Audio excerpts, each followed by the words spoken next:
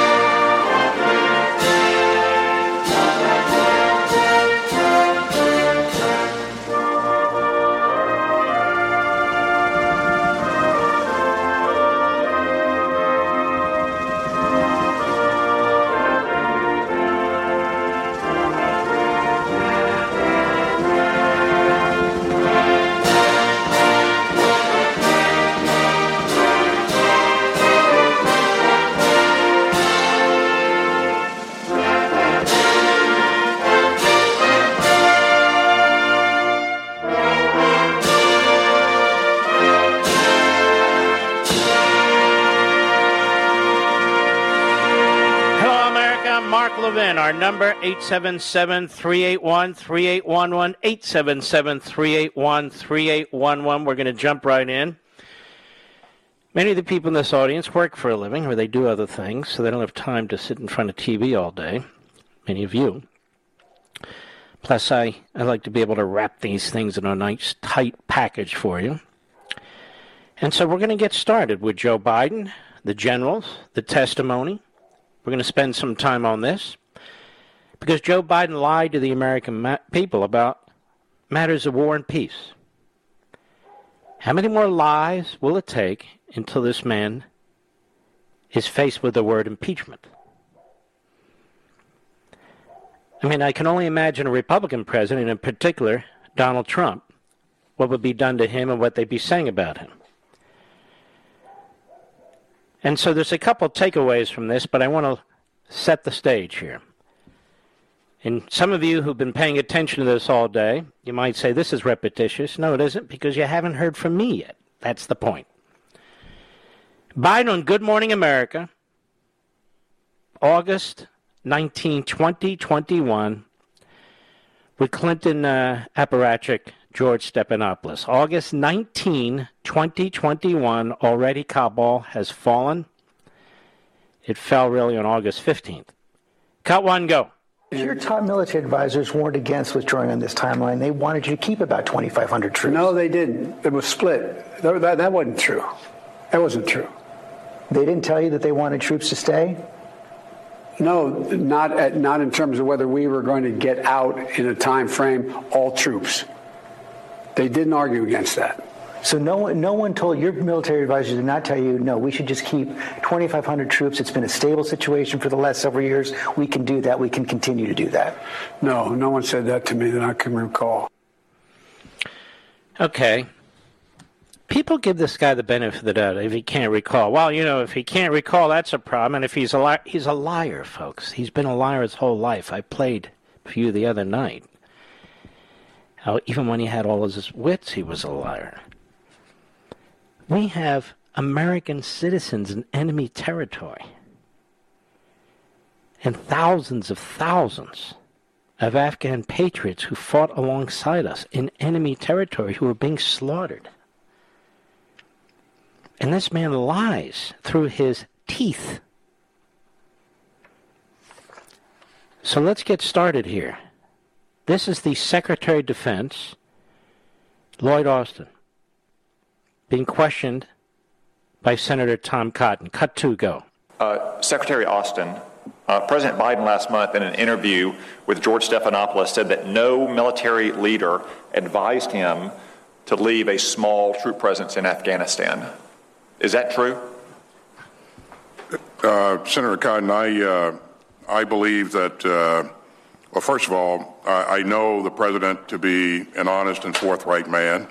And secondly, It's a simple question, Secretary Austin. He said no senior military leader advised him to leave a small troop presence behind. Is that true or not? Did these officer and General Miller's recommendations get to the president personally? Their input was received by the president and considered by the president, for sure. In terms of what they specifically recommended, Senator, as they just said, they're not going to provide what they recommended in confidence. Okay, but what did they say? What did they say? Cut 3, go. General Milley, it's your testimony that you recommended 2,500 troops approximately stay in Afghanistan?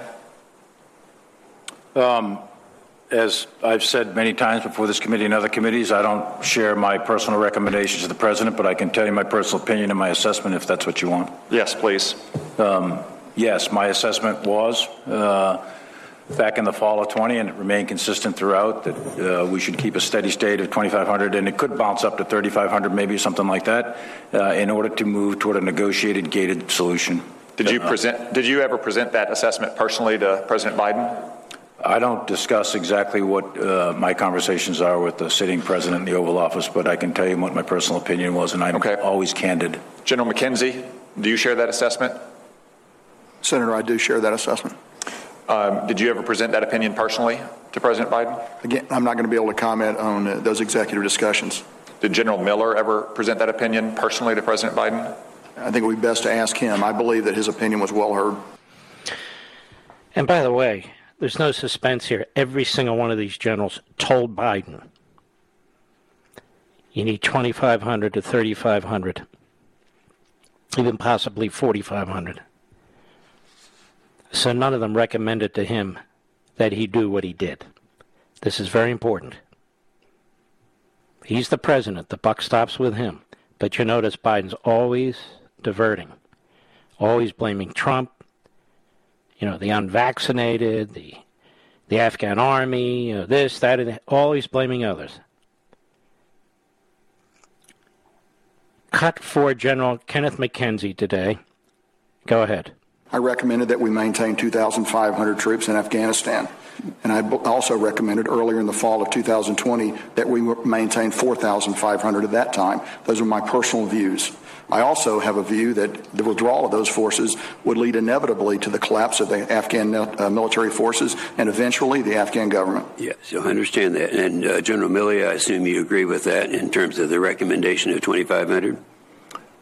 What I said in my opening statement and the memoranda that I wrote back in the fall of 2020 remained consistent, and I do agree with that. This committee is unsure as to whether or not General Miller's recommendation ever got to the president. Now, General Miller was the commander on the ground.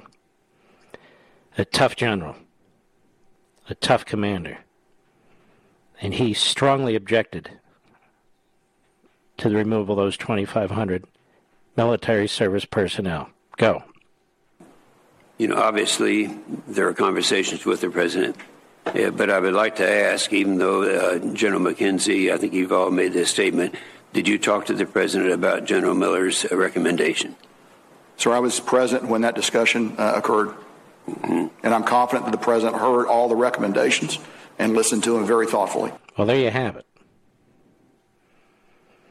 I don't know that he listened thoughtfully. Probably had a cringe, constipated look on his face because he wanted lunch. But that said, the president heard all the recommendations, but none of it mattered. Senator Dan Sullivan and that prior senator was Inhofe. I have to say the Republican senators were prepared. They did a very, very good job, including Dan Sullivan of Alaska. Cut 5, go. On August 18th, in a media interview to the American people, the president said that none of his military advisors told him that he should keep U.S. forces in Afghanistan. General Milley, that was a false statement by the President of the United States, was it not? I didn't even see the statement, to tell you the truth. I'm reading you a truthful statement. That was a false statement. Yeah, Look, I don't have a lot of time. Okay, was that a false statement to the American people? I'm not going to categorize a statement of a president of the United States. General McKenzie. Oh, really? You took a lot of shots at Trump. But now he wants to be careful. Go ahead. The president said none of his commanders said that he should keep troops in Afghanistan. Was that a false statement by the President of the United States? Remember, you do not have a duty to cover for the president when he's not telling the truth. Was that a false statement or not? I've given you my opinion on the matter. I've given you my judgment on it. I think we all know it was a false statement, okay? That's number one. President also said if there's an American citizen left behind in Afghanistan, the military is going to stay until we get them out. General Milley, did that statement turn out to be true or untrue by the president? I think that was the intent, but we gave him a recommendation on the 25th of August to terminate the mission on the 31st of August. The statement was untrue. Mm-hmm. Milley can't help it. He comes to Biden's defense now and then. He tries to do it, but in the end, these two generals destroy Biden. They don't want to. Milley especially doesn't want to. But they do. And Senator Sullivan said something very important there. You do not have a duty to cover for the president when he's not telling the truth. More from Senator Sullivan of Alaska. Cut 6, go. Here's the problem. I think the whole world knows. This is the cover of the Economist magazine. Biden's debacle. That had stories in it, articles in it called "The Fiasco in Afghanistan is a huge and unnecessary blow to America's standing." That was one article. Joe Biden blames everybody else. That's another article. China sees America humbled. That's another article. And gentlemen, the problem here, these are not marginal misstatements by the president to the American people. These are dramatic, obvious falsehoods that go to the very heart of the foreign policy fiasco we have all witnessed. These are life and death deceptions that the President of the United States told the American people. More, Senator Sullivan. Cut 7, go. General Milley, I understand your earlier answer to this question, that senior military advisors and officers can't resign every time they disagree with the President. I actually agree with that.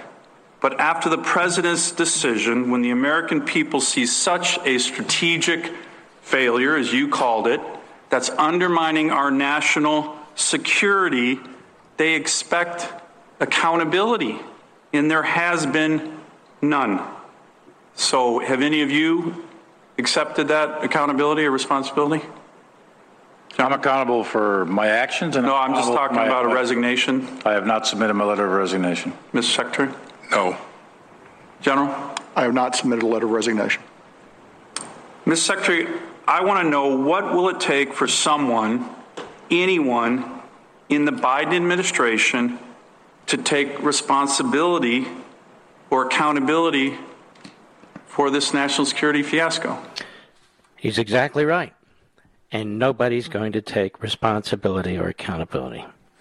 Nobody's going to resign.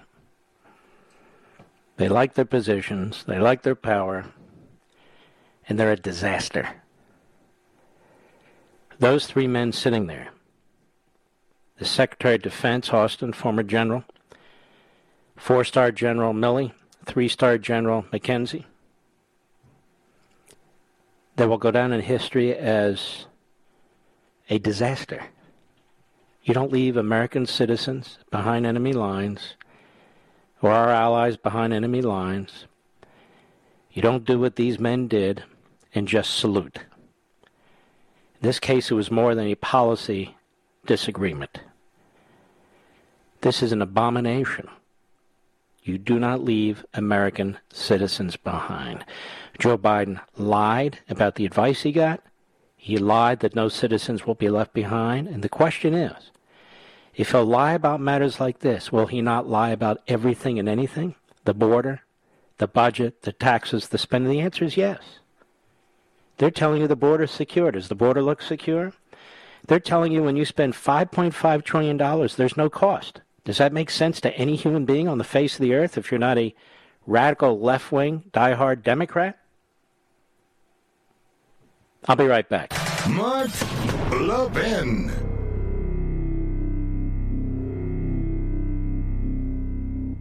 In today's digital age, where cyber threats loom larger than ever, safeguarding your personal information is paramount. So why is Congress considering a law that could put your credit card data at greater risk of being hacked and exposed to foreign networks? This Durbin-Marshall credit card bill could jeopardize your financial data, make it more susceptible to cyber intrusions. It's a controversial bill that proposes a shift in billions of dollars worth of consumer transactions to payment networks that lack the robust security measures consumers rely on. Who could possibly want that? Well, the answer? Woke corporate megastores seeking to inflate their multi-billion-dollar profit margins. The Durbin-Marshall credit card bill will undermine our safe and convenient payment systems and endanger your data security. It's time to take a stand. Visit electronicpaymentscoalition.org. Make your voice heard. Tell your senators to oppose the radical Durbin-Marshall credit card bill, paid for by the Electronic Payments Coalition.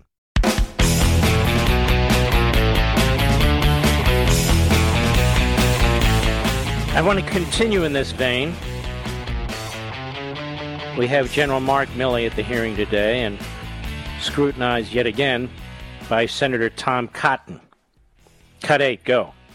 General Milley, Joe Biden has said that it was the unanimous recommendation of the Joint Chiefs that we not maintain a military presence beyond August 31st. We've heard testimony to that effect today as well.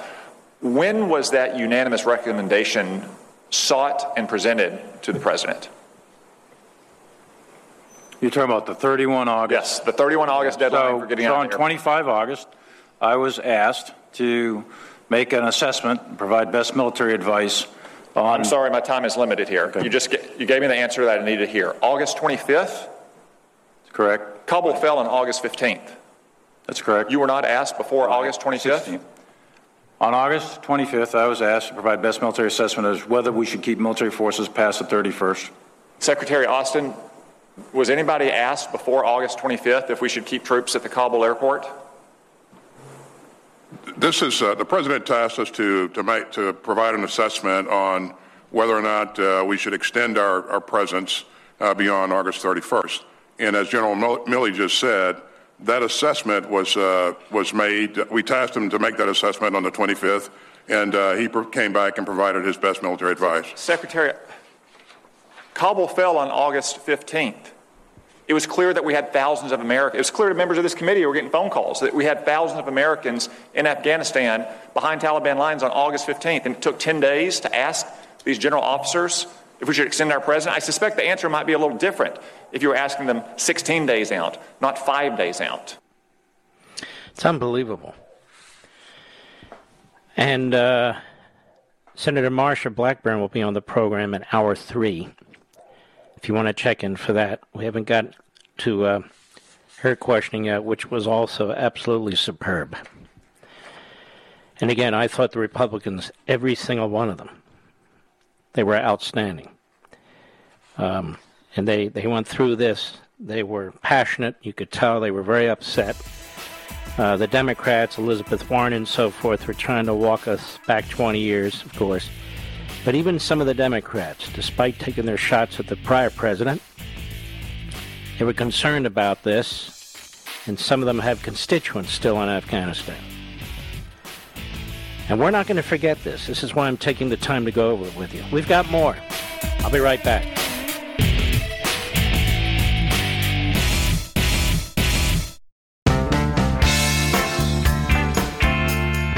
Mark Levin, a champion of freedom.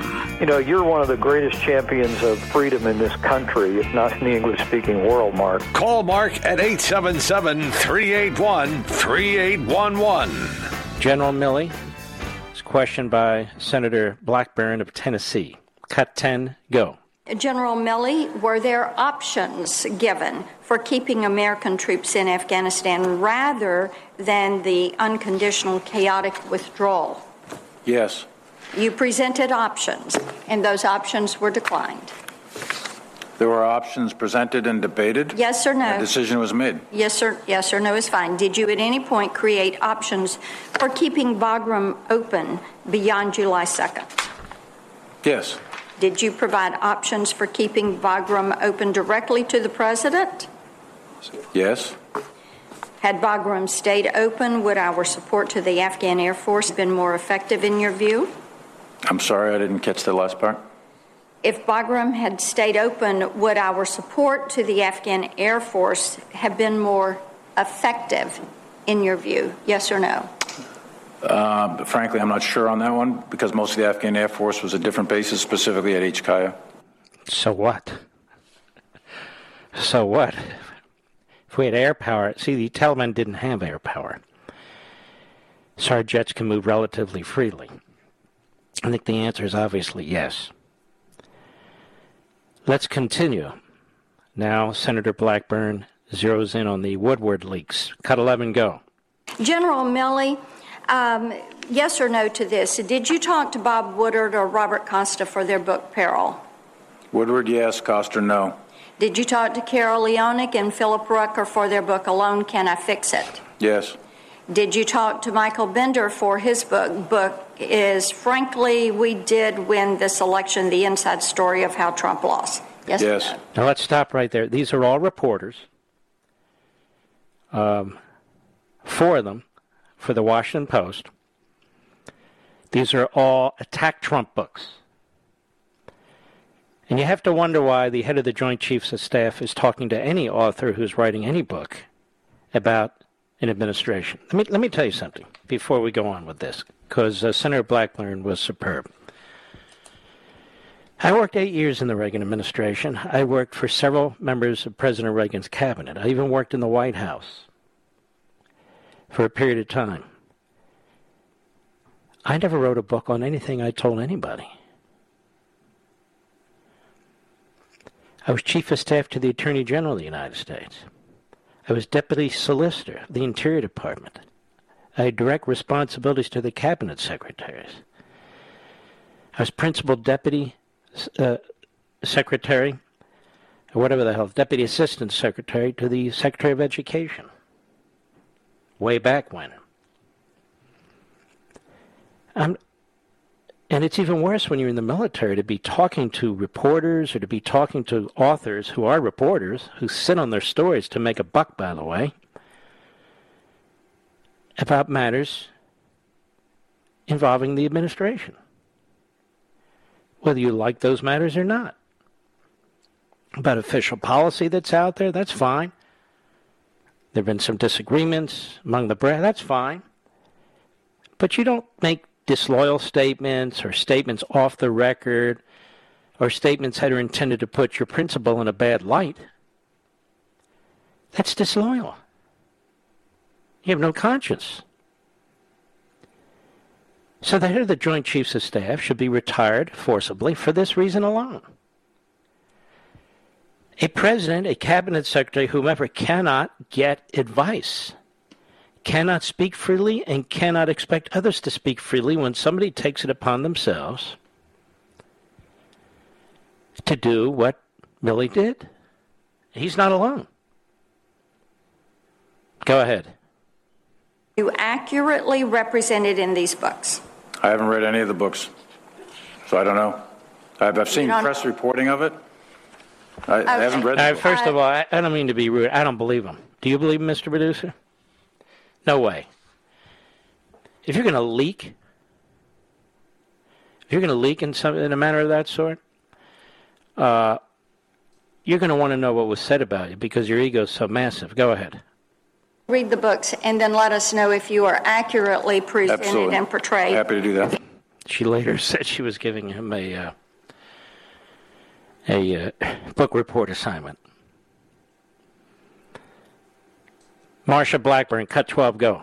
Okay, in any of these conversations, did you discuss private meetings with the president or White House officials? White House officials, perhaps. President, I don't think so. So you never discussed any of your conversations with President Trump? With President Trump. With any of these authors? Not a private conversation. Okay. Did you portray the commander-in-chief in a negative light or make comments that were critical of the commander-in-chief to any of these authors with which you had conversations? Not my comments or my observations, no. Others that were relayed to me from others. Okay. Perhaps. Well, I'm looking forward to me, to the key question, I'm second, 2020 would have been, why are you talking to any of these people? Why are you talking to any of these people? Go ahead. This. Would you see these conversations as an abuse of executive privilege? I would not, no. You would not. Okay. Let me ask you this. That's actually a very targeted and a very good question. Because depending on what he said, no official in the executive branch but the president has the right to waive executive privilege, or to assert it for that matter, but in this case, to waive the authority that the president has. Go ahead. What is your standard for determining when to leak private conversations with the president? I don't leak private conversations with the president. You did not. So you had these conversations with the authors, but you don't see that as leaking information to which they were not entitled to know. See, this is the problem that we have. See, as a member of this committee and as someone who represents a lot of our men and women in uniform that are there, as we've referenced today, I've really got an issue with the fact that you will talk to authors, but then you all come in here and you say, well, we can't tell you what we told the president, and then I have to drag it out of you that the written documents, which under Article 2, you're supposed to give those to us. You can't go hide behind somebody's skirts on this, and you don't want to give those to us. So you've repeatedly told this committee that you will not reveal your private conversations with President Biden, but then you've leaked this information from your meetings with President Trump. And finally, cut 13, go. You talked a little bit earlier about the damage, and you said damage was the right word to use when assessing what has happened in Afghanistan, when you look at America's credibility. So how do you look the men and women in the eye that have served under your command? How do you look young men in the eye that are coming to our military academy days and who want to serve and say, you can depend on me, I've got your back? Because you know what? I think a lot of these families right now, they don't feel like you have your back. The special ops guys I met with Friday in my office in Nashville that are taking their time, their money, and risking their lives to do a job that the three of you could not do. Maybe we're going to remember you three as the three that broke the military. I don't know. But this is causing just a lot of anger from people who have trusted the military. They have felt like the military was one of the most trustworthy institutions. But in order to get a name in a book, in order to not be drawn into a political fight, what you have managed to do is to politicize the U.S. military, to downgrade our reputation with our allies. Nobody has resigned. Nobody has submitted their resignation. And we've got thousands of people watching this hearing today that are looking at you all and saying, I can't believe they're sitting there and not answering the questions and are trying to punt. More like hundreds of thousands. And now millions have heard it. Millions and millions. And that's why I wanted you to hear these clips. There was more, but this sets the stage, and this gives you a feel for what took place. I'll be right back. Mark Levin.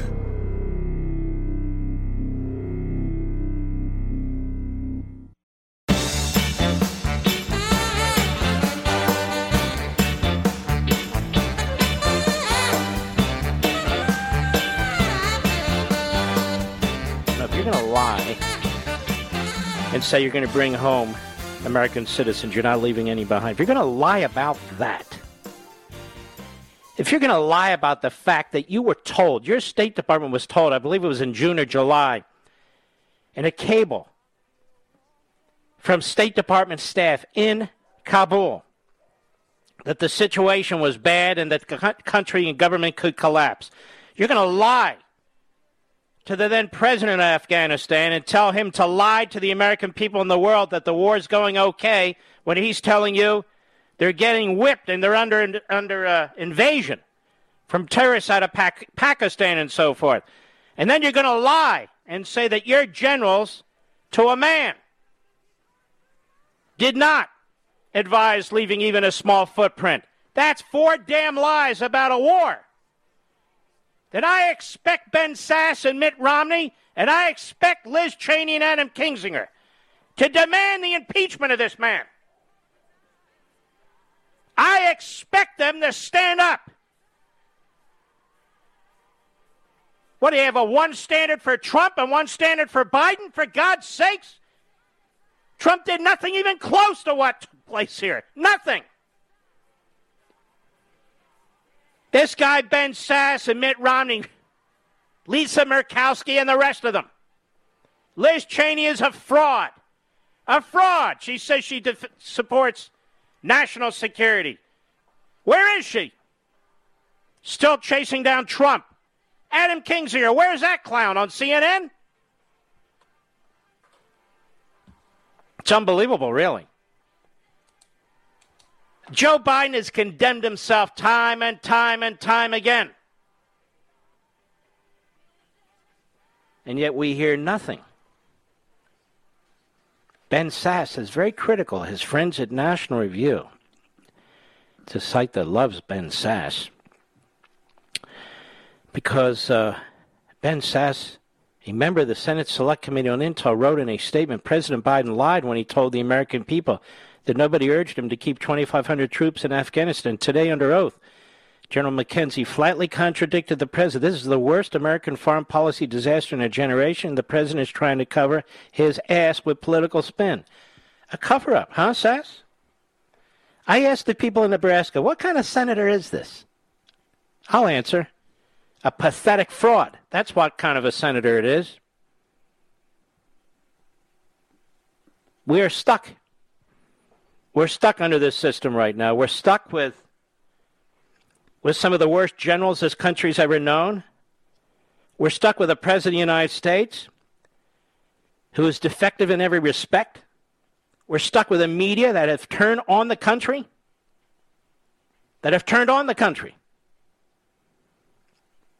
We're stuck with Republicans that will not even seek to talk about impeachment against a president who should be impeached. Well, we're not a majority. Who cares? You're talking to the American people. You have a constitutional responsibility. And I don't need former federal prosecutors not trained in the Constitution. I don't need former defense counsel telling, well, you know, the Constitution, shut the hell up. We know exactly what's said in the Constitution, exactly what was debated in the Constitutional Convention to the extent that Madison provides it. We know the history reaching back to the Parliament in Britain. We know all of that. And so did you. You never-Trumpers, when you turned on Trump the way you did. We're going to hear from these never-Trumpers. We're going to hear from the hawks. We're going to hear from them now. They're going to demand impeachment. They're going to demand what? What is it? What are they going to do? We got generals who won't resign and should. We have a Secretary of Defense who won't resign and should. We have a man in Biden who lies more than he tells the truth. His spokes idiots, the people who surround him, diabolical. We have a phony, fraudulent media in this country. I'd say we have a problem. I'll be right back.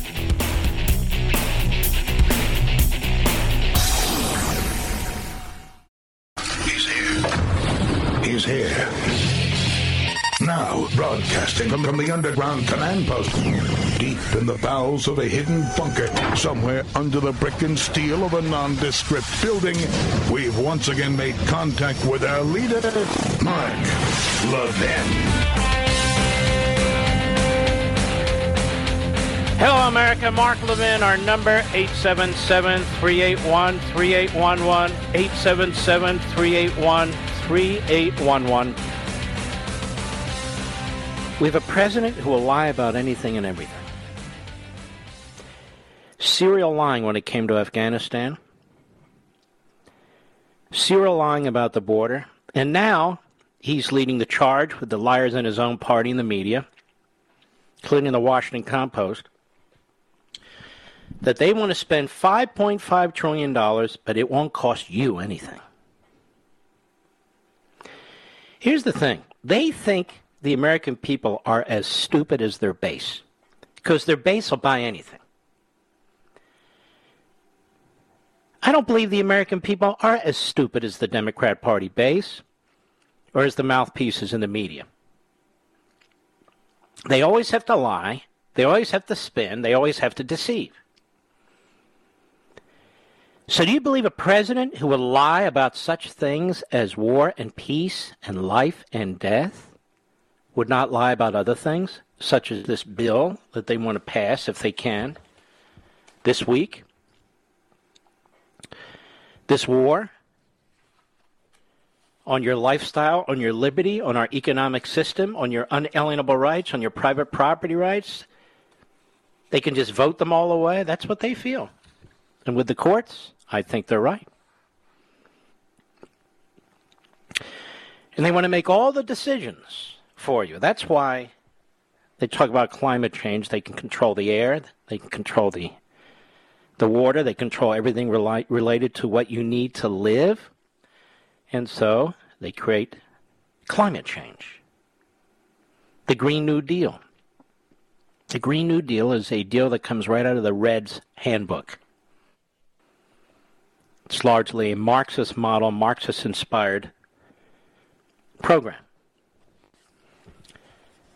And it is an absolute attack on you. And I want to read something to you. I've talked about this in the distant past. If you have your copy of American Marxism, I'm at 153, because many of you do. And people always say, well, what page are you on? It doesn't really matter. Ayn Rand was a genius. Genius. You don't have to agree with everything she wrote and so forth, but she was a genius. She was an immigrant to the United States from Russia. She wrote many books, but she wrote a book called Return of the Primitive, the Anti-Industrial Revolution. Because what we're talking about are the primitives in the way they think and the way they operate. And I've talked to you many times about how these people are anti-industrial revolution. It was published more than 40 years ago. And she exposed this movement more than 40 years ago. She wrote, the immediate goal is obvious. The destruction of the remnants of capitalism in today's mixed economy and the establishment of a global dictatorship. The goal does not have to be inferred. Many speeches and books on the subject state explicitly that the ecological crusade is a means to an end. Now, this is very important what she says. My entire book, American Marxism, I point out what these Marxists are explicitly saying and writing, which is why there hasn't been any serious, substantive criticism of what I've written. Because to review the book, which the New York Times and Washington Post have not done, is to have to grapple with, for them, the words, the statements, the writings of the Marxists. Rand also noted that the movement demonstrated the failure of Marxism, writing that the new approach involved, quote, the substitution of birds, bees, and beauty, nature's beauty, for the pseudo-scientific, super-technological paraphernalia of Karl Marx's economic determinism. A more ludicrous shrinking of a movement's stature or a more obvious confession of intellectual bankruptcy cannot be invented in fiction. She says, instead of their old promises that collectivism would create universal abundance and their denunciations of capitalism for creating poverty, they are now denouncing capitalism for creating abundance. Instead of promising comfort and security for everyone, they are now denouncing people for being comfortable and secure. They're still struggling, however, to inculcate guilt and fear. These have always been their psychological tools, like the virus. Only instead of exhorting you to feel guilty of exploiting the poor, they are now exhorting you to feel guilty of exploiting land, air, and water. Instead of threatening you with bloody rebellion of the disinherited masses, they are now trying to scare you out of your wits with thunderously vague threats of an unknowable, cosmic, cataclysmic situation. Threats that cannot be checked, verified, or proved.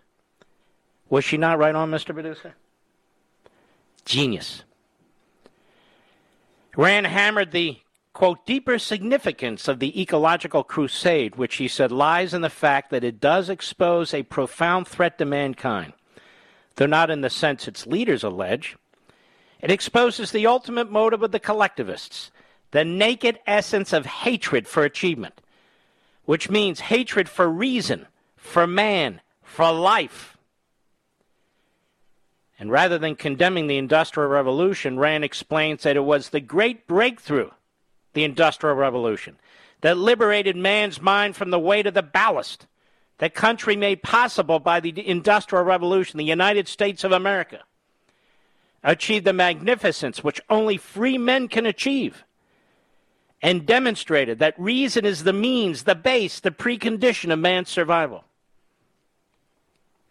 Rand's point, of course, is that freedom and capitalism are inextricably linked, and the Industrial Revolution is magnificent evidence of the capabilities of a free people. She further explained, quote, the enemies of reason, the mystics, the man-haters, the life-haters, the seekers of the unearned and the unreal have been gathering their forces for a counterattack ever since. The enemies of the Industrial Revolution, its displaced persons, were of the kind that had fought human progress for centuries.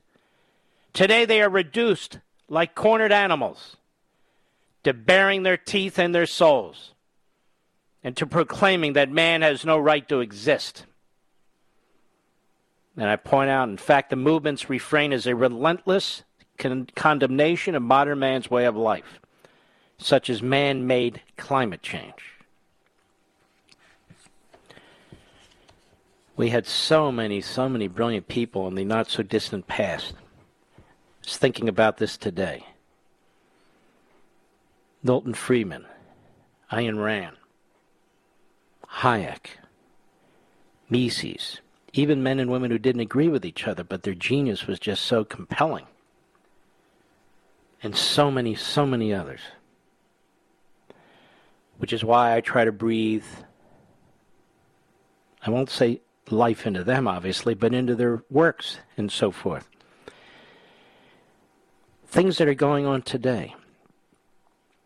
This book, American Marxism, it is even remarkable to me in some respects.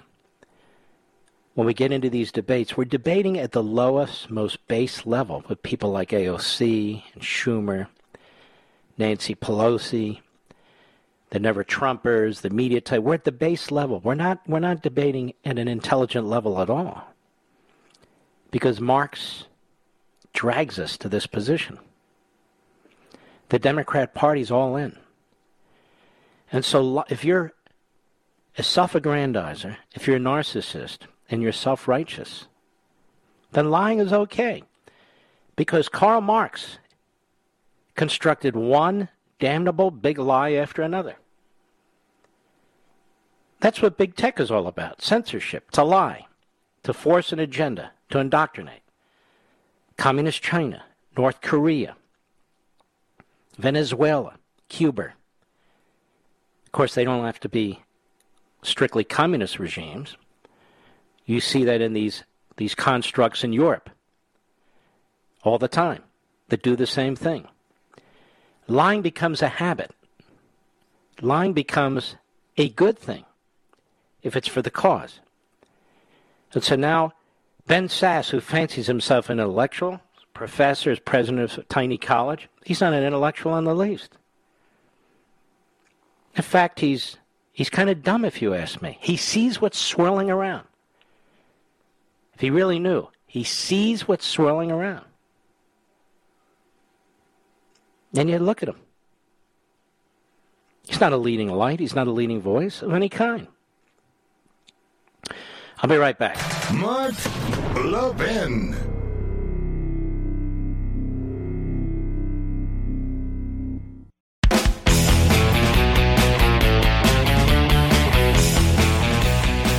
Now let's turn to immigration. Everything this president has touched, his party, his advisors, his bureaucracy, has really been destructive, incredibly destructive of this society. And they haven't even been in power for a year yet.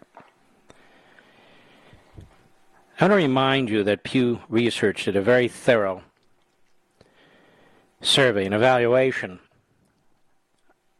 8 months back, 6 months back or so? And you see the people coming on the border. There's about 20,000, 15 to 20,000 Haitians behind the first group of Haitians that came to the country.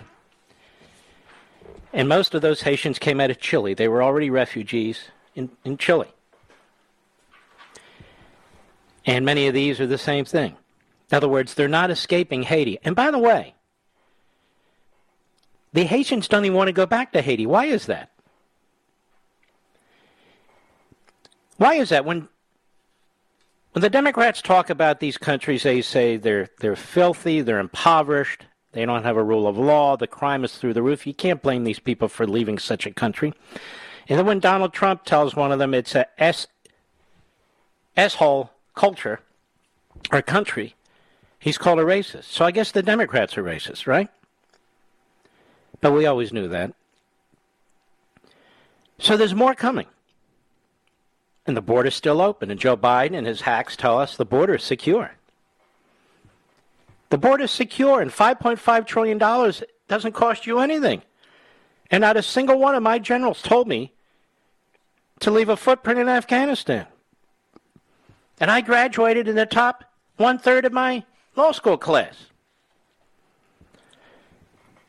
So it's important when we look at immigration to remember something. You have an open border, the country dies. Because it's not a country anymore. It's a global territory. You have an open border, the citizenry die. The citizenry who elected the officials, who built the country. There's no such thing as citizenship. In New York, they want non-citizens now to be able to vote in local elections. You've heard about this in other areas, too. It's just coming. They just keep ratcheting it up. One day they're going to say there's no difference between citizenship and non-citizenship. At some point, you're outnumbered. That's why the framers opposed democracy and supported republicanism, little r. At some point, you're outnumbered. People can vote to take your private property. People can vote to take your liberty. People can vote against citizenship. People can vote any way they want. That's why majority rule per se, can be diabolical and evil. You have unalienable rights that nobody's supposed to be able to take from you, period. I want to remind you about this that I've told you about before on page 129 of American Marxism. I want to remind you about this, and then I want you to think about it in the sense of the entire world. Jim Clifton, chairman and CEO of Gallup, asks, here are questions every leader should be able to answer regardless of their politics. How many more people are coming to the southern border? And what is the plan? He said there are 33 countries in Latin America and the Caribbean. Roughly 450 million adults live in the region. Gallup asked them if they would like to move to another country permanently if they could. A whopping 27% said yes. 27% said yes. This means roughly 120 million people would like to migrate somewhere. Gallup then asked them where they would like to move. Of those who want to leave their country permanently, 35% or 42 million said they want to come to the United States. This doesn't include the continent of Africa, it doesn't include the Middle East, it doesn't include the Far East, doesn't include it, just south of the border. Seekers of citizenship or asylum are watching to determine exactly when and how is the best time to make their move. When, how is the best time to make their move? I included this in this book. I finished this book, April. And I just found this. So this is half a year ago, give or take. And it's all come true. They are watching to determine exactly when and how is the best time to make their move. In addition to finding a solution for the thousands of migrants currently at the border, thousands, we've now had millions. Let's include the bigger, harder question, he writes. What about all of those who would like to come to America? What is the message to them? What is the 10-year plan? 330 million U.S. citizens are wondering. So are 42 million Latin Americans. And I might add hundreds of millions of other foreigners. We have a president of the United States, an administration, a Democrat Party that has intentionally enshrined a policy that can only destroy the country, overwhelm our utility systems, our law enforcement, our hospitals, our schools, our welfare state. The goal is to collapse the existing society. The goal of critical race theory, collapse the existing society. The Green New Deal, collapse the existing economic system. That's what they're doing. And if they can't do it by executive order, they sure as hell try. They're trying to pass a package, a law, omnibus bill this week that delivers our society, our culture, our country to the Democrat Party. That's what this is. That's what it is. And I don't give a damn what Media Matters calls me or Mediaite or these other schmuck operations. Even the hapless loser Obama said, we can't sustain this. It's not intended to be sustained. They are violating federal immigration law. They are violating federal immigration law. They don't care about your health and welfare because these people coming into the country are the poorest of the poor from the poorest of the poor countries and corners of the earth. They are not vaccinated for anything. They are not treated for anything. The same Joe Biden that delivered Afghanistan to the terrorists is destroying this country from within. His party is, his administration is, and he is. I'll be right back.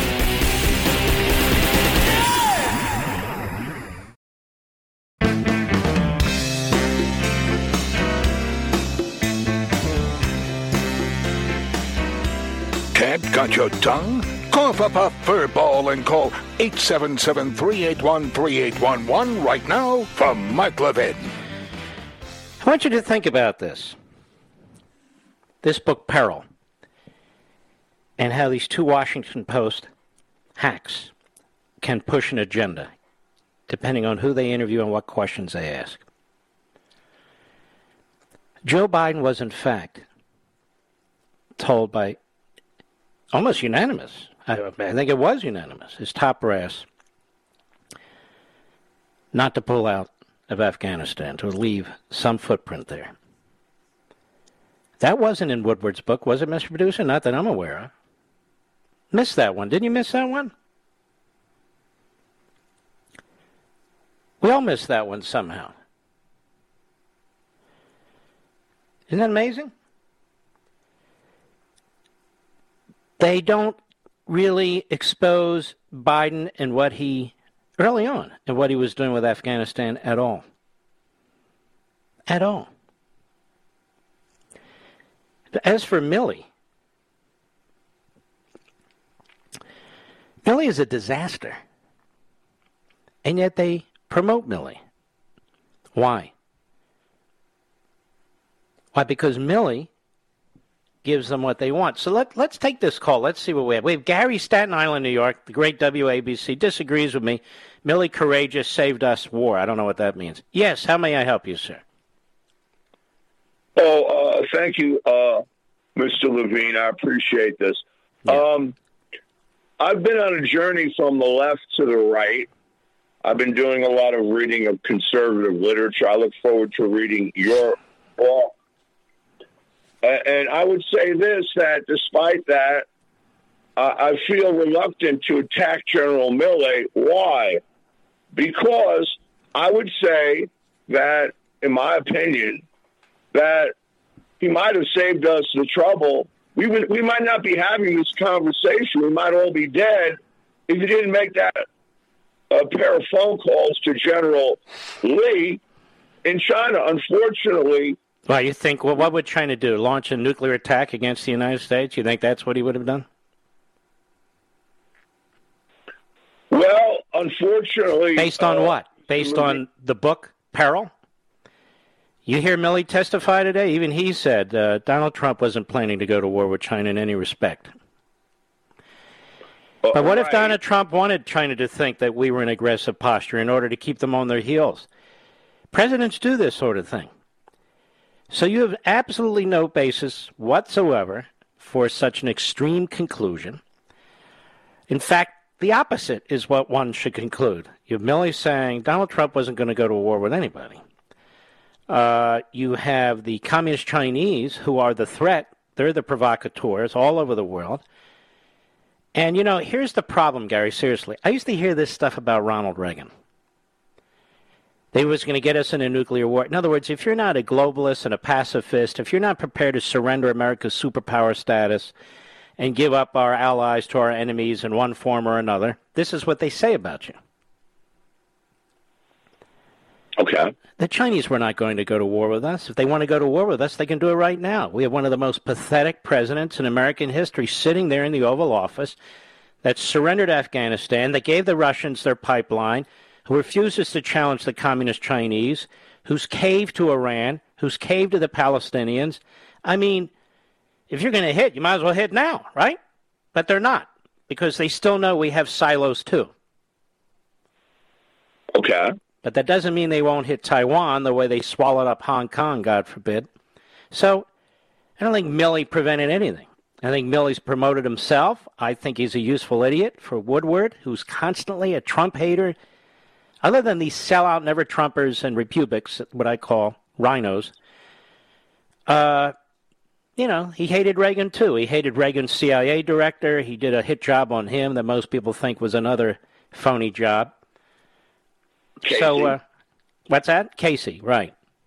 Casey's wife said the times that Woodward said he was snuck in the hospital and interviewed Casey, Casey was in a coma. Oh, no. So I would just suggest to you, and I'm really thrilled that you've moved over here, you got to be skeptical. One of the things conservatives need to be, constitutionalists anyway, is skeptical. Skeptical of the media, for sure. Skeptical of these arguments. And what I took when Milley said, I make calls like this all the time, I said, oh, my God, he does? You're the head of the Joint Chiefs. You know what you do? You walk into the President of the United States, say, Mr. President, I recommend you call Xi over there in China. They're thinking X, Y, Z. He's an advisor. That's his job. His job is a facilitator, an advisor, a coordinator. He has no combat role whatsoever, none. And so if he's expanded it to include his concern, the communists might think this, and he says, and I spoke to the Secretary of Defense. The Secretary of Defense is one of the people he reports to, but ultimately reports to the President of the United States who appointed him. That's what the statute says. The Secretary of Defense, yes, but the President of the United States. And if you really think the communist Chinese are this worked up, you go over to the White House, you knock on the Oval Office door, and you have a conversation with the President. He didn't do any of that. You want to know why? Because he hated Trump. Why? He hated Trump. Mm. And he should have resigned. All right, Gary, don't hang up. I'm going to send you a signed copy of American Marxism, and I really want you to read it. All right? There he goes. Thank you for your call. Very, very good call. Let's go to Paul. The Villages in Florida. I've never been there, but I'm told I should really go there. Say hello to everybody. The Villages in Florida on the Mark Levin app. Paul, how are you, sir? I'm doing very well, sir. And yourself? I'm doing great. Thank you. Great. Hey, I'm just kind of curious. Mm-hmm. Why raise the debt ceiling if the budget's going to cost nothing? Wait a minute. This is a brilliant point. In other words, why raise the debt ceiling if $5.5 trillion costs nothing? That's a perfect rejoinder to these people, Paul. Perfect. Thank you. I just okay. I love it. Thank and now you. Millions of people have heard it, and the backbenchers will spew it tomorrow. That is a great point. We don't need to raise the debt ceiling because this isn't going to cost us anything. That's a damn good point. Now, Paul, I understand they do a lot of partying at the Villages. Is that true? You should come down. You should come down and visit it for a couple of days. I'm not a partier, you know. But listen, I want to send you. But they have a lot of entertainment and stuff. Yeah, you do. Well, let me send you a signed copy of American Marxism, Paul. And that was a great call, really, Paul. Well done. And we're going to promote that point too. You don't need to raise the debt ceiling since the $5.5 trillion isn't going to cost us anything. It's a great point. It just shows how stupid and dishonest they are. Great point. All right. Let's go to Laura, Charlotte, North Carolina, XM Satellite. Laura, how are you? I'm doing well. How are you? Very well, thank you. Thank you. Well, it's truly an honor to speak with you this evening. Thank you so much for taking my call. Thank you. I just wanted to point out today, as I was at work caring for patients, I work in healthcare, and I was watching General Milley today, and I mean, he is just a complete disaster in everything he said, but I just do want to, commend the Republicans and their questions and how that went. But I just think Milley is just they were really prepared today, weren't they? I mean, unlike the past, they were prepared. They were laser focused. Very good questions. I mean, one to the next to the next. It was very impressive, I thought, Laura. Yes, I did as well. It kind of like blew my mind because I was walking down the hall and I looked at I was looking at my phone and I was getting ready to go to lunch and I was like, whoa, wow, they're really, prepared today. So thank you. This is, this is what we need. Let me ask you a question. You work in a hospital? I work for a health system, but actually I float my position. I'm a medical assistant, so I float in between different practices. All right, so you don't have to eat the hospital food. No, but they have an excellent salad bar, though. Oh, my God. My wife would love that, not me. When I used to eat salad before my little incident last week, I would get salad and put a ton of Thousand Island on it. My wife would, what's the point of that? Exactly, yeah. Well, she's right, so why eat salad? Laura, don't hang up. We want to send you a signed copy of American Marxism as well. Thank you. Some really great calls, I must say. But Paul's point, I want you to think about this. It's a good way to counter these people. It's not going to cost anything. It's paid for. Okay, so why should we raise the debt? Why should we raise the debt? Then you have people like the morning schmo, the kid from Deliverance with the bando on the bridge. Hey, you know what? The Republicans were deficit spending a whole lot too. Yeah, and I'm probably the only host in America, or very few of us, who complained about that. But that said, we're talking about two different things here. It was bad enough what they did.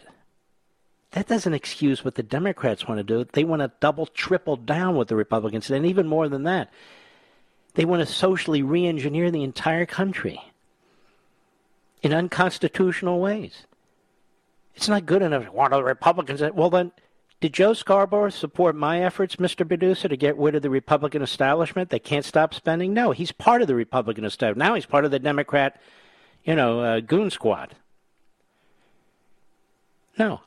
All right, I'll be right back. Mark Levin.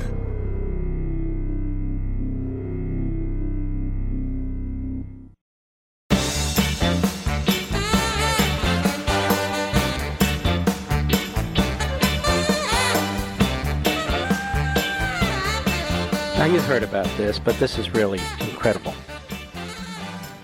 The FBI has released 2020 crime statistics, and the murder rate increase will shock you. PJ Media, A.J. Kaufman. It's official. The United States in 2020 experienced the biggest rise in murders since the start of national record-keeping 60 years ago. That defund the police movement that the Democrats got behind, and then it was slash the police budget that the Democrats got behind, and Nancy Pelosi calling federal law enforcement, what? Stormtroopers, followed by James Clyburn. The attacks on the cops by Democrat mayors, Democrat city councilmen, Democrat rioters and looters and arsonists, Democrat Marxists like BLM and Antifa. Well, it's costing people their lives. It's amazing. You just step back and think about this. We had to get out of Afghanistan. It's gone on long enough. None of our folks died in 18 months. It's gone on long enough. We have people dying every day, being murdered in the streets in our cities now. Hasn't that gone on long enough? And the Democrat Party's response is easy bail in the front, out the back door. Trash the cops, expose the cops to lawsuits, slash their budgets. That's the response. The Uniform Crime Report detailed a murder increase of nearly 30%. 30%. Previous largest one-year change was 12.7% increase back in 1968. In other words, we've never seen anything like this. The national rate of murders per 100,000 still remains, they say, about a third of the rate in the early 90s. The FBI, that is very misleading. Over 21,000 people were murdered in 2020. 21,000 people. You can put the death of our heroes in Iraq and Afghanistan, combine them, it doesn't get anywhere close to the number of people being murdered in our own streets, in our own country. Murder rose by 35% in cities with populations over 250,000, jumped more than 40% in cities with 100 to 250,000 residents. FBI reported that murder was up at least 20% in every region of the country, including a 30% increase in the Midwest. Louisiana had the highest murder rate of any state for the 32nd straight year. What the hell's going on in Louisiana? But, of course, property crimes declined almost 8%.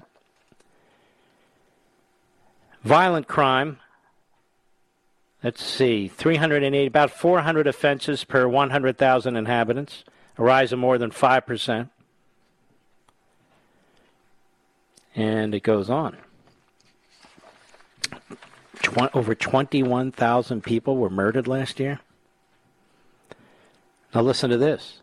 An estimated 1,278,000 violent crimes were committed in 2020. The estimated number of robberies fell nearly 10%. The estimated rape offenses decreased 12%, but the estimated number of aggravated assaults rose 12%. 6,452,000 property crimes. Of course, they say in part COVID-19 inspired lockdowns contributed to the rise in violent crime. Media somehow assume the opposite. The defund the police movement led by partisan groups like Black Lives Matter and Democrat politicians also undoubtedly enabled the murder increase. Most police departments are down hundreds of officers since the spring of 2020, and the Democrats are still at it. You have mayors and governors firing state troopers, police officers, if they haven't been vaccinated. What if they have natural immunity? Doesn't matter. They haven't been vaccinated. Folks, we're losing nurses, medical assistants, police. This is like the backdoor way of doing it, right? It's really quite unbelievable. And I'm going to stick to my point that I've made for months and months and months and months. And it's this. I accept what they say about the vaccines. I am vaccinated. My wife is vaccinated. My kids are vaccinated. It was their decision, but that was their decision. And so I don't think it's a big deal. Particularly in my case, I had no maladies, underlying maladies that could go haywire. But I accepted them. They were developed under Trump to defend myself against the virus. If somebody is out there and they don't want to get vaccinated, let's say they don't have natural immunity, they don't want to get vaccinated, how does that affect me in any direct way? Mr. Producer, how does that affect me in any direct way? If the vaccine does what the scientists say it does, why do I give an S? I'll be right back.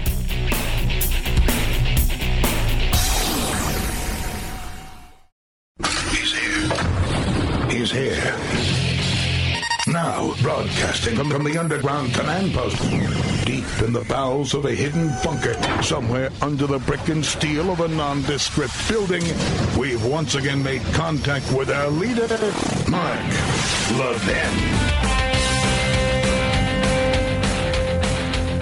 Hello, America. Mark Levin here. Our number, 877-381-3811, 877-381-3811. You know, when I heard about what this parole committee was doing out in California with respecting Sirhan, I strongly objected. Literally considering releasing the man who murdered Robert Kennedy. And I was shocked that a couple of the Kennedy kids supported it. And then later, several of them opposed it to their good sense. John Hinckley Jr., as you know, tried to assassinate Ronald Reagan and came with an eyelash of doing it. And I remember that day as I was working in an office building right off Lafayette Park, relatively early into the president's presidency.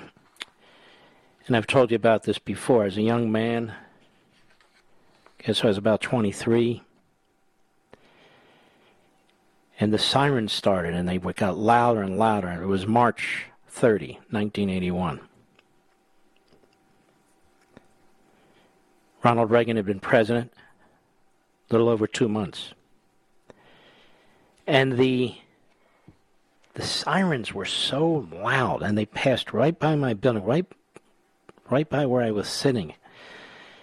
And I said to a colleague of mine, as a young Reagan appointee, I said, "What the hell is going on here? World War III?" And then the report came out that the president had been shot, the 40th president of the United States. Nobody knew how bad it was, but as you now know, he almost died. He was bleeding out. Punctured lung, internal bleeding. Almost died. The man who shot him was John W. Hinckley Jr. He crippled James Brady. 2 officers were also shot. Now, Hinckley is 66 years old. The Washington Compost writes that at trial he was found not guilty by reason of insanity after explaining that by shooting the president, he's trying to get the attention of actress Jodie Foster, with whom he was obsessed. And she played the character in the movie Taxi Driver about a would-be assassin of a presidential candidate. The verdict outraged many and led to changes in laws making the insanity defense more difficult to claim, but it didn't change the outcome of Hinckley's trial. He spent several decades in a government psychiatric hospital where his condition improved, and by the 1990s he was going on supervised trips with his family. In 2016, he was granted a strictly controlled conditional release to his mother's home in a gated community. This is by far the best outcome for anyone who has ever shot a president, they point out. When John Wilkes Booth assassinated President Lincoln, April 1865, he was dead by the end of the month. Soldiers hunted him down to a barn in Port Royal, Virginia. They set it on fire. As he moved around inside the burning structure, one soldier, claiming he spotted Booth raising a pistol, shot him in the neck. Booth's last words, according to biographer Gene Smith, were useless, useless. Lord Charles Guiteau was arrested immediately after shooting President James Garfield in a D.C. train station in July 1881, supposedly because he imagined himself crucial to the new president's win and wanted an ambassadorship in exchange. Garfield lingered for months, enduring gruesome and unsanitary treatments by his doctors before succumbing to his injuries. They ought to be indicted for murdering James Garfield, not me. Guiteau told reporters during his November trial he was convicted and he was hanged. President Garfield had been shot. The White House lied about his condition as he slowly died. For Leon Zalosk, the anarchist who assassinated President William McKinley in 1901, punishment for his crime came swiftly, repeatedly, and continued after his death. Within seconds of shooting McKinley in the abdomen at a public event in Buffalo, he was punched in the face by James Parker, the black man waiting behind him in line to meet the president. "I'm told I broke his nose. I wish it had been his neck," Parker said later. Zalsk was then badly beaten by law enforcement, and weeks later, after a brief trial, he was convicted and sentenced to death. He died by the electric chair 45 days after the shooting. See how swift the death sentence then was instituted? Prison officials dissolved his body in acid, the New York Times reported. And, of course, we're accused of mistreating terrorists at Guantanamo Bay. Go figure. Then there's Lee Harvey Oswald, the former Marine, and a communist, by the way. They'll never mention that. He was a communist. He was a sympathizer to the Soviet Union.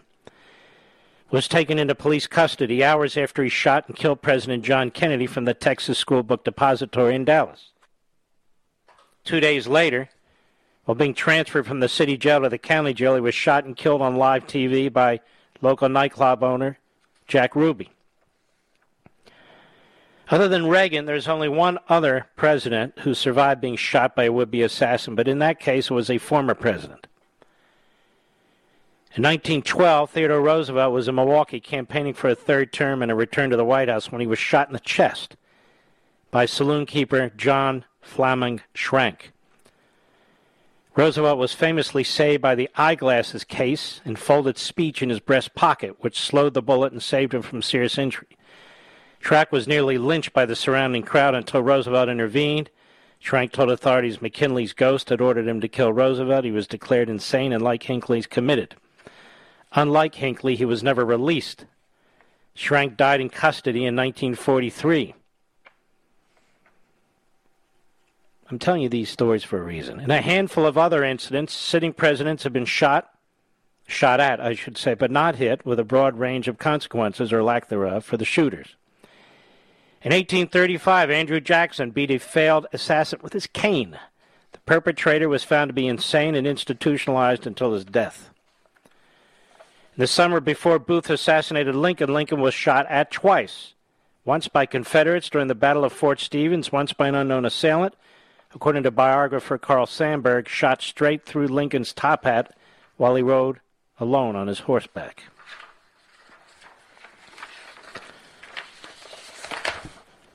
In early 1933, while still President-elect, Franklin Roosevelt narrowly escaped being shot by Giuseppe Zangara at a Miami park. The shooter, an unemployed bricklayer, said he hated capitalism, the rich, and just presidents in general. Zangara was quickly sentenced to 80 years for wounding others in the attack. When one of the victims, Chicago Mayor Anton Cermak, died, he was resentenced for murder and executed. Only 2 women have attempted to shoot a president. Incredibly, both women acted only 17 days apart. In 1975, and were aiming at the same person, President Gerald Ford. Neither Lynette Squeaky Fromm nor Sarah Jane Moore hit their target. They did pull their triggers. Each woman was sentenced to life in federal prison, and each woman escaped briefly, Moore in 1979 and Fromm in 1987, before being recaptured. Both were also paroled in the years following Ford's death in 2007. Shocking to me. The same time Hinckley could be released unconditionally, Senator Robert Kennedy's assassin, Sirhan, to be clear, Kennedy was assassinated because he supported Israel. Sirhan was a Palestinian who hated Israel. That's what happened. But he could be paroled from prison, they write. In August, the California parole panel, we talked about this at length, voted in favor of Sirhan's release more than 50 years after he killed the presidential candidate. It still has to be approved by the full parole board and governor before Sirhan will be released. And in 2007, Arthur Bremer was granted a conditional release from prison after attempting to assassinate presidential candidate George Wallace in a 1972 rally in Laurel, Maryland. At 21, he shaved his head and kept a diary of his plot to kill either Wallace or President Richard Nixon. Wallace was easier. Trial Brenner pleaded not guilty by reason of insanity, but a jury took less than 2 hours to find him both guilty and sane. His parole is scheduled at the end of 2025. He'll be 74. Bremer was part screenwriter Paul Schrader's inspiration to write Taxi Driver, the movie that Hinckley later said became part of his fantasy to kill Reagan. So nobody who's ever assassinated a president or has attempted to assassinate a president has ever been released. But Hinckley's going to be. It's unprecedented. What the hell is going on with our judicial system? But he's doing better. It doesn't matter if he's doing better. There needs to be not only a deterrent effect for the individual, but generally speaking. People who shoot other people who shoot presidents, they're trying to destroy one branch of our government. It's an amazing thing. This has received almost no attention. They talk about insurrection and the Capitol and all. Here's one individual that almost took out the executive branch. The president who was elected by a landslide. And you hear crickets. Crickets. I'll be right back. Mark Levin.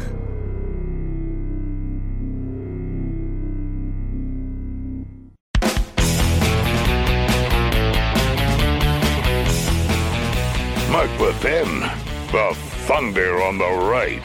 Call in now, 877-381-3811. It's a pleasure to have Senator Marsha Blackburn with us. Senator, how are you?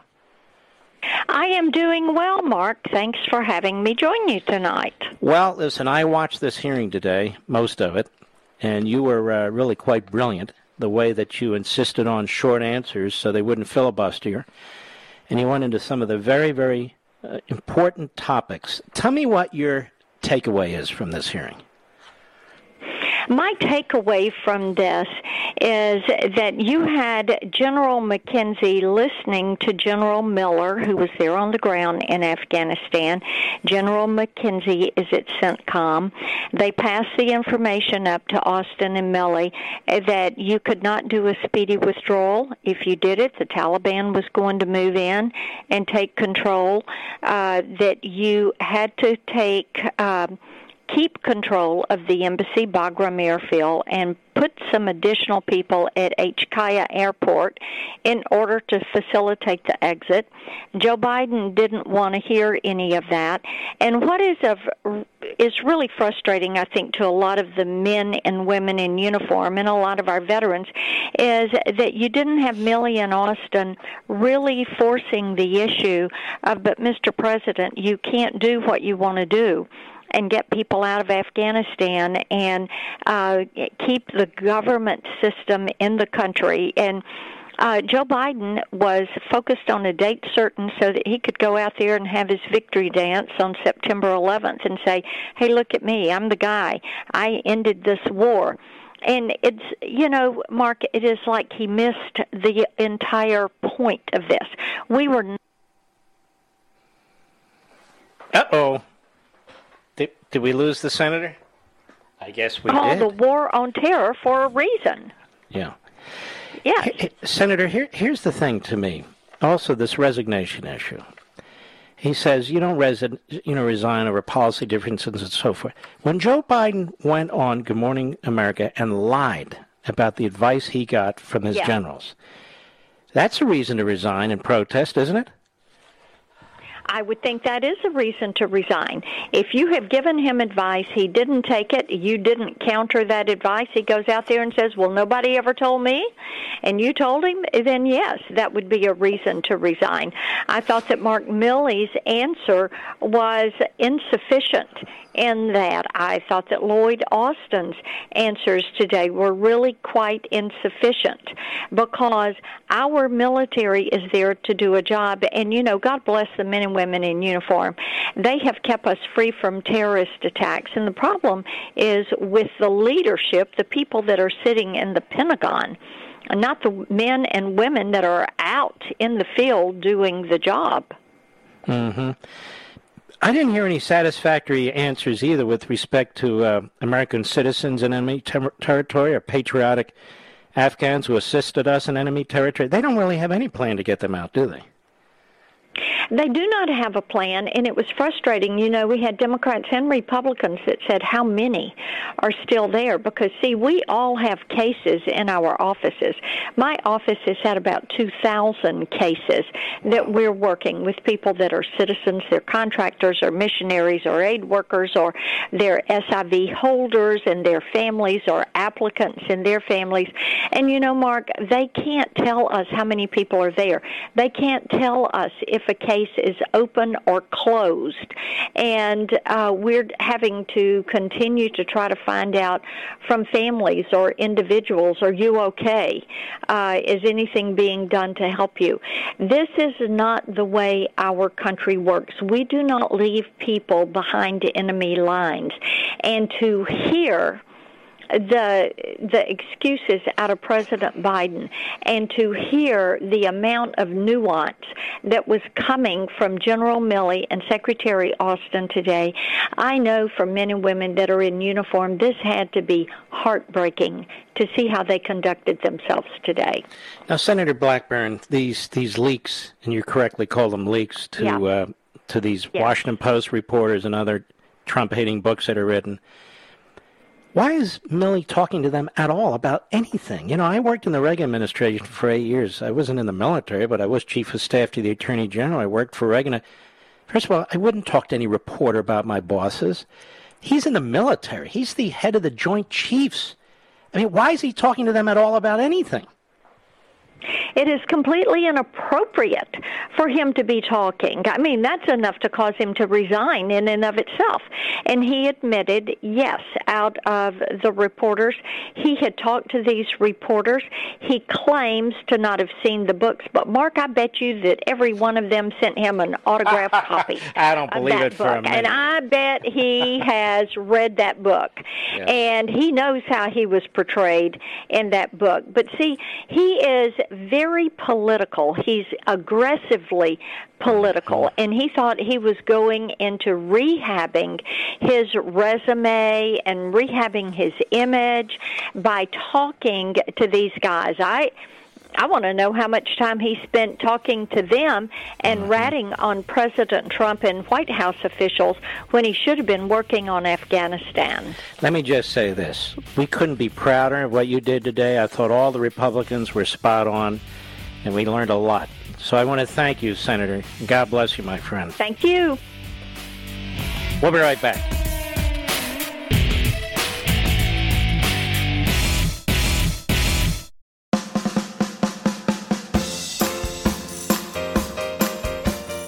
Mark Levin, the research arm of conservative media. Call in now, 877-381-3811. I have an article in front of me that's way too long to read, but it's in the Wall Street Journal. And the headline is, 131 federal judges broke the law by hearing cases where they had a financial interest. The judges failed to recuse themselves from 685 lawsuits from 2010 to 2018 involving firms in which they or their family held shares, a Wall Street Journal investigation found. You know, my first book was called Men in Black. It was the most successful book on the Supreme Court since The Brethren. And in the book, I tried to explain judges are flesh and blood. The very front of the book, I say judges are flesh and blood. There have been some very superb justices to the Supreme Court. There have been some very average justices to the Supreme Court. There have also been racists and dummies on the Supreme Court. And so you shouldn't hold these justices up so high that they cease to be human beings, like they did with RGB, did a whole movie on her. You can respect them, and you can certainly honor them, as we do often here, many of them. But the point is, it's a court. And so you have situations, you have a 9-member court. Sometimes, if not frequently, you'll have a 5-4 vote. Isn't it a little odd? You have a 5-4 vote, and by one vote, the court can tell you what is or is not a fundamental right. Then maybe 25 years later, it's 5-4 the other way, and the fundamental right is no longer a fundamental right. Our constitutional system is completely out of whack. It's completely out of whack. The separation of powers being destroyed, the barriers and the firewalls in the Constitution being destroyed. Framers are rolling in their graves. Trust me on this one. No question about it. Let's go to Karen, Bronson, Michigan. Karen on XM Satellite. How are you, Karen? I'm doing fantastic. Hey, Mark, you're a great patriot, and I appreciate you very much. Thank you. Calling about natural immunity tonight, but I wanted to make one somewhat snide remark about Hinckley's proposed release. Mm-hmm. You know, if we did what the French did, throwing a simple egg at the president's shoulder, where is that 19-year-old right now? He's in a psych hospital. Mm-hmm. Simply for throwing an egg at his shoulder. Hinckley was in one a long time, but... I know, but an egg versus actually... I agree, 100%. You're right. A little bit different. So I've done what the U.S. has failed to do since COVID began, in the country in February of 2020. And I've had 2 antibody tests over the course of 4 months. Antibodies going strong, first infection February of 2020, then December, just a more mild one. Mm-hmm. And really working to get natural immunity accepted for these mandates, which, again, we don't have time to discuss how putrid those are to begin with. But Spectrum Health in Michigan is actually one of the first hospital systems who've accepted it on a temporary basis. I read that. More employers should do it. Yeah, Johns Hopkins, and I know you know Marty McCary. He's been on. I don't know him, but I know who he is. But they're actually, I've joined a natural immunity study with them, which is now full, and it's the first one in the U.S. through Johns Hopkins. Wait a minute, are you a doctor? No, I've joined it as a consumer. Oh, as a patient. Now, yes, to Marty saying, why aren't we doing natural immunity studies in the U.S.? I keep banging the drum on this thing. They keep talking about the unvaccinated, but it's interesting how they don't make a distinction. No. So natural immunity going strong now since February of 2020. And the interesting thing is my latest antibody test, which I actually got from LabCorp because, surprise, surprise, Red Cross doesn't do those automatically anymore, which is crazy. But the results got sent without my permission to our community health department, who then translated the positive antibody test into, guess what? A positive COVID test and sent me an order to quarantine or else. So I've had some great conversations with our health department this week, going through a forensic. Karen, I get the point, and you're exactly right. And if somebody has the antibody, look, that Israeli study says it's 27 times more effective. That's a lot. Don't hang up. I want to send you a signed copy of American Marxism. That's a lot. That's the science. That's the science. It's like abortion. People may have their own political views, but the science is it's a baby. That's the science. All right, let us go to Suzanne, Gaithersburg, Maryland, the great WMALW Mall. How are you? Well, how about you doing? Very well, thank you. Well, I want to thank you for taking my call, and I also wanted to, you mentioned before about all the people that were killed this year, Yep. the FBI report, and I just wanted to, I have a feeling the Democrats are just going to blame it on people who legally own guns. Of course they will. You're right. That They're not going to blame it on their own party, their own mayors, their own police chiefs. No, they'll blame it on the gun. Definitely. That's like blaming, I better not say what I'm thinking. But anyway, that's like blaming these genocidal maniacs, blaming the tools that they use to slaughter people rather than them. All right, Suzanne, don't hang up. We're going to send you a signed copy of American Marxism. Here is Obama. Good Morning America today. Let's go to cut 19, Mr. Producer. Go. When you look at the overall package, this is the $5.5 trillion. Go ahead. It's got a headline price tag of $3.5 trillion, but that's not a single year. This is spread out over a number of years, and most importantly, it's paid for by asking the wealthiest of Americans. Obama has always been a very effective liar. A very effective liar. I want you to listen to me very carefully. Those of you who earn a modest living, you're going to get whacked. Many of you might lose your jobs. You're not going to get salary increases. You're not going to get improved benefits. These businesses you work for are going to be under enormous strain. They already are. You see the product dislocation, basics, the supply dislocation, it's going to become impossible. They want to turn the country into California. Look what they did to California, the wealthiest state. Everybody wanted to live and go to California. Look what they've done to California. That's what they want to do to America. These are the people who gave us the open border, who gave us what happened in Afghanistan. These are the people pushing critical race theory, who support their teachers' union over the little kids that you send into these schools. These are the people who are trying to destroy our economic system with the Green New Deal and all the other lunacy. And Obama supports all of it. The wealthiest Americans. What does that phrase even mean? Who are the wealthiest Americans? Well, if you're a firefighter and you have a teacher, and that's your marriage, the two of you, and maybe you make $250,000 a year, excluding benefits, you're wealthy Americans. Wealthy. Don't we want more wealthy Americans? Isn't that the point? Isn't that the point?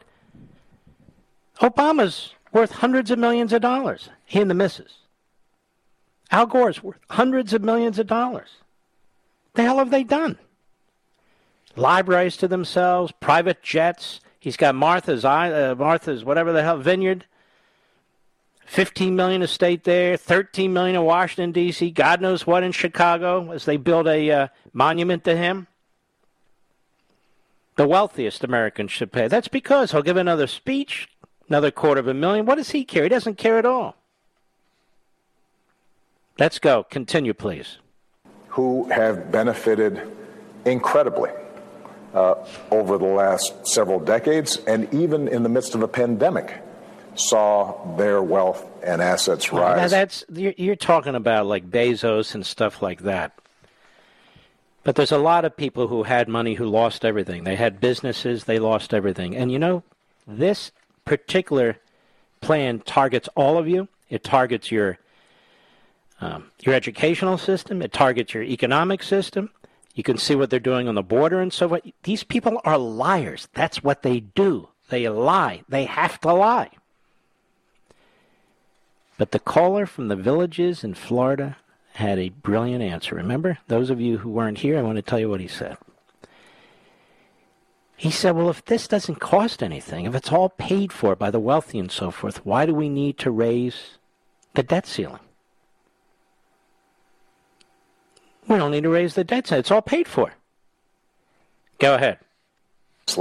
Asking them to pay a few percentage points more. Not asking anyone to pay a few percentage of anything. Massive increases in taxes. Obama's a liar. But, you know, he's always been a liar. Do you know of anybody on Obamacare who likes Obamacare? Do you, Mr. Producer? Their choices are limited and the costs are through the roof. That's Obamacare. A disaster. Here's Pelosi at a press conference today. I know this is painful. Cut 20, go. Is there any thought of using the 14th Amendment to lift the debt ceiling? I've heard you mention that a couple times. Yeah. Is that something that's you're thinking about? I'll let you know soon. No, I mean, the point is it's in the Constitution. We really do not have to go. See, we've gone through this. I have to do this like every 4 or 3 years about the credit of the United States and so forth. 14th Amendment has absolutely nothing to do with it. But that doesn't matter. They hate the Constitution, but they'll use it to destroy it. Go ahead. Time. And what's important for y'all to know and to report. Oh, y'all, she's a Southerner now. Must be from South San Francisco. She's talking about the full faith and credit clause, which has nothing to do with this. Go ahead. Not about future spending. This is about to pay the bills that were incurred. Only 3% of this is about Joe Biden's presidency. So why do you care then? These are real scam artists, folks. On the one hand, they want to spend $5.5 trillion at no cost. On the other hand, they want to raise the debt ceiling to pay for the debt they already created. Go ahead. The bulk of it is under the previous president's administration, where Democrats and Republicans today added to the national debt because of COVID. Oh, yeah, right. That last expenditure, what was it, 2.3 trillion? I've lost count anymore. That was all Democrats. Go ahead.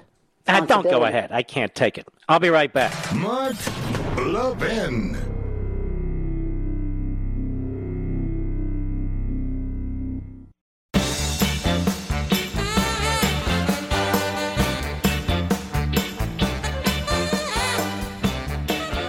Let's go to, what do we have? Charles, Cleveland, Ohio, XM Satellite. Charles, how are you, sir?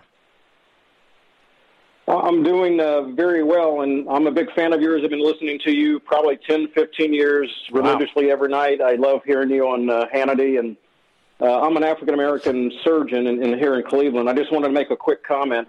Yes, sir. To answer your question, maybe 15 minutes ago, you asked the audience why somebody who is vaccinated should care whether or not somebody else is vaccinated. Yes. And one of the main reasons why the vaccinated should care is because the hospital beds are being inundated by individuals who are not vaccinated and getting infected with COVID. The ICU beds are full. And so when people need to go to the hospital for heart disease or strokes or whatever it is. But you now have therapeutics you can give them. Most of them, not all of them, we're talking generally 2-3 days and then they're out, right? Well, that is an option. And again, I've listened to you. I believe that we need to be working hard to develop new therapeutics. So I agree with you 100%. But I'm saying 2-3 days, then they have natural immunity, and they actually have better immunity than people who are vaccinated. And we're not taking that into account. You try, Doctor, you go to the CDC website and tell me if you can find how many people are mentioned there, the numbers, the data, on natural immunity and the antibody. You're not going to find it. Why? I'm not a conspiracy nut, but why? Why do we treat... How many of the unvaccinated are people who have natural immunity? There's got to be a significant percentage of them. No, you're right. So I'm excluding people who've already been contracted COVID and have natural immunity, but I'm talking about people who have not been contracted. But here's another theory, or at least not theory, another model of thinking, and that is, and DeSantis and others think this, if people want to get vaccinated, they should. If they don't, they come down with the virus, they get the natural immunity, they're treated with therapeutics, they go back into society, they're less of a threat than people who've been vaccinated. Call again, Charles. We don't have a lot of time, but don't hang up. I want to send you a copy of American Marxism. Folks, we have a big battle coming up right now. If you haven't gotten your copy of American Marxism yet, please go to Amazon.com while it's still 40% off. Please get it if you're able to your friends and neighbors and family. We have a big push coming up right now. See you tomorrow.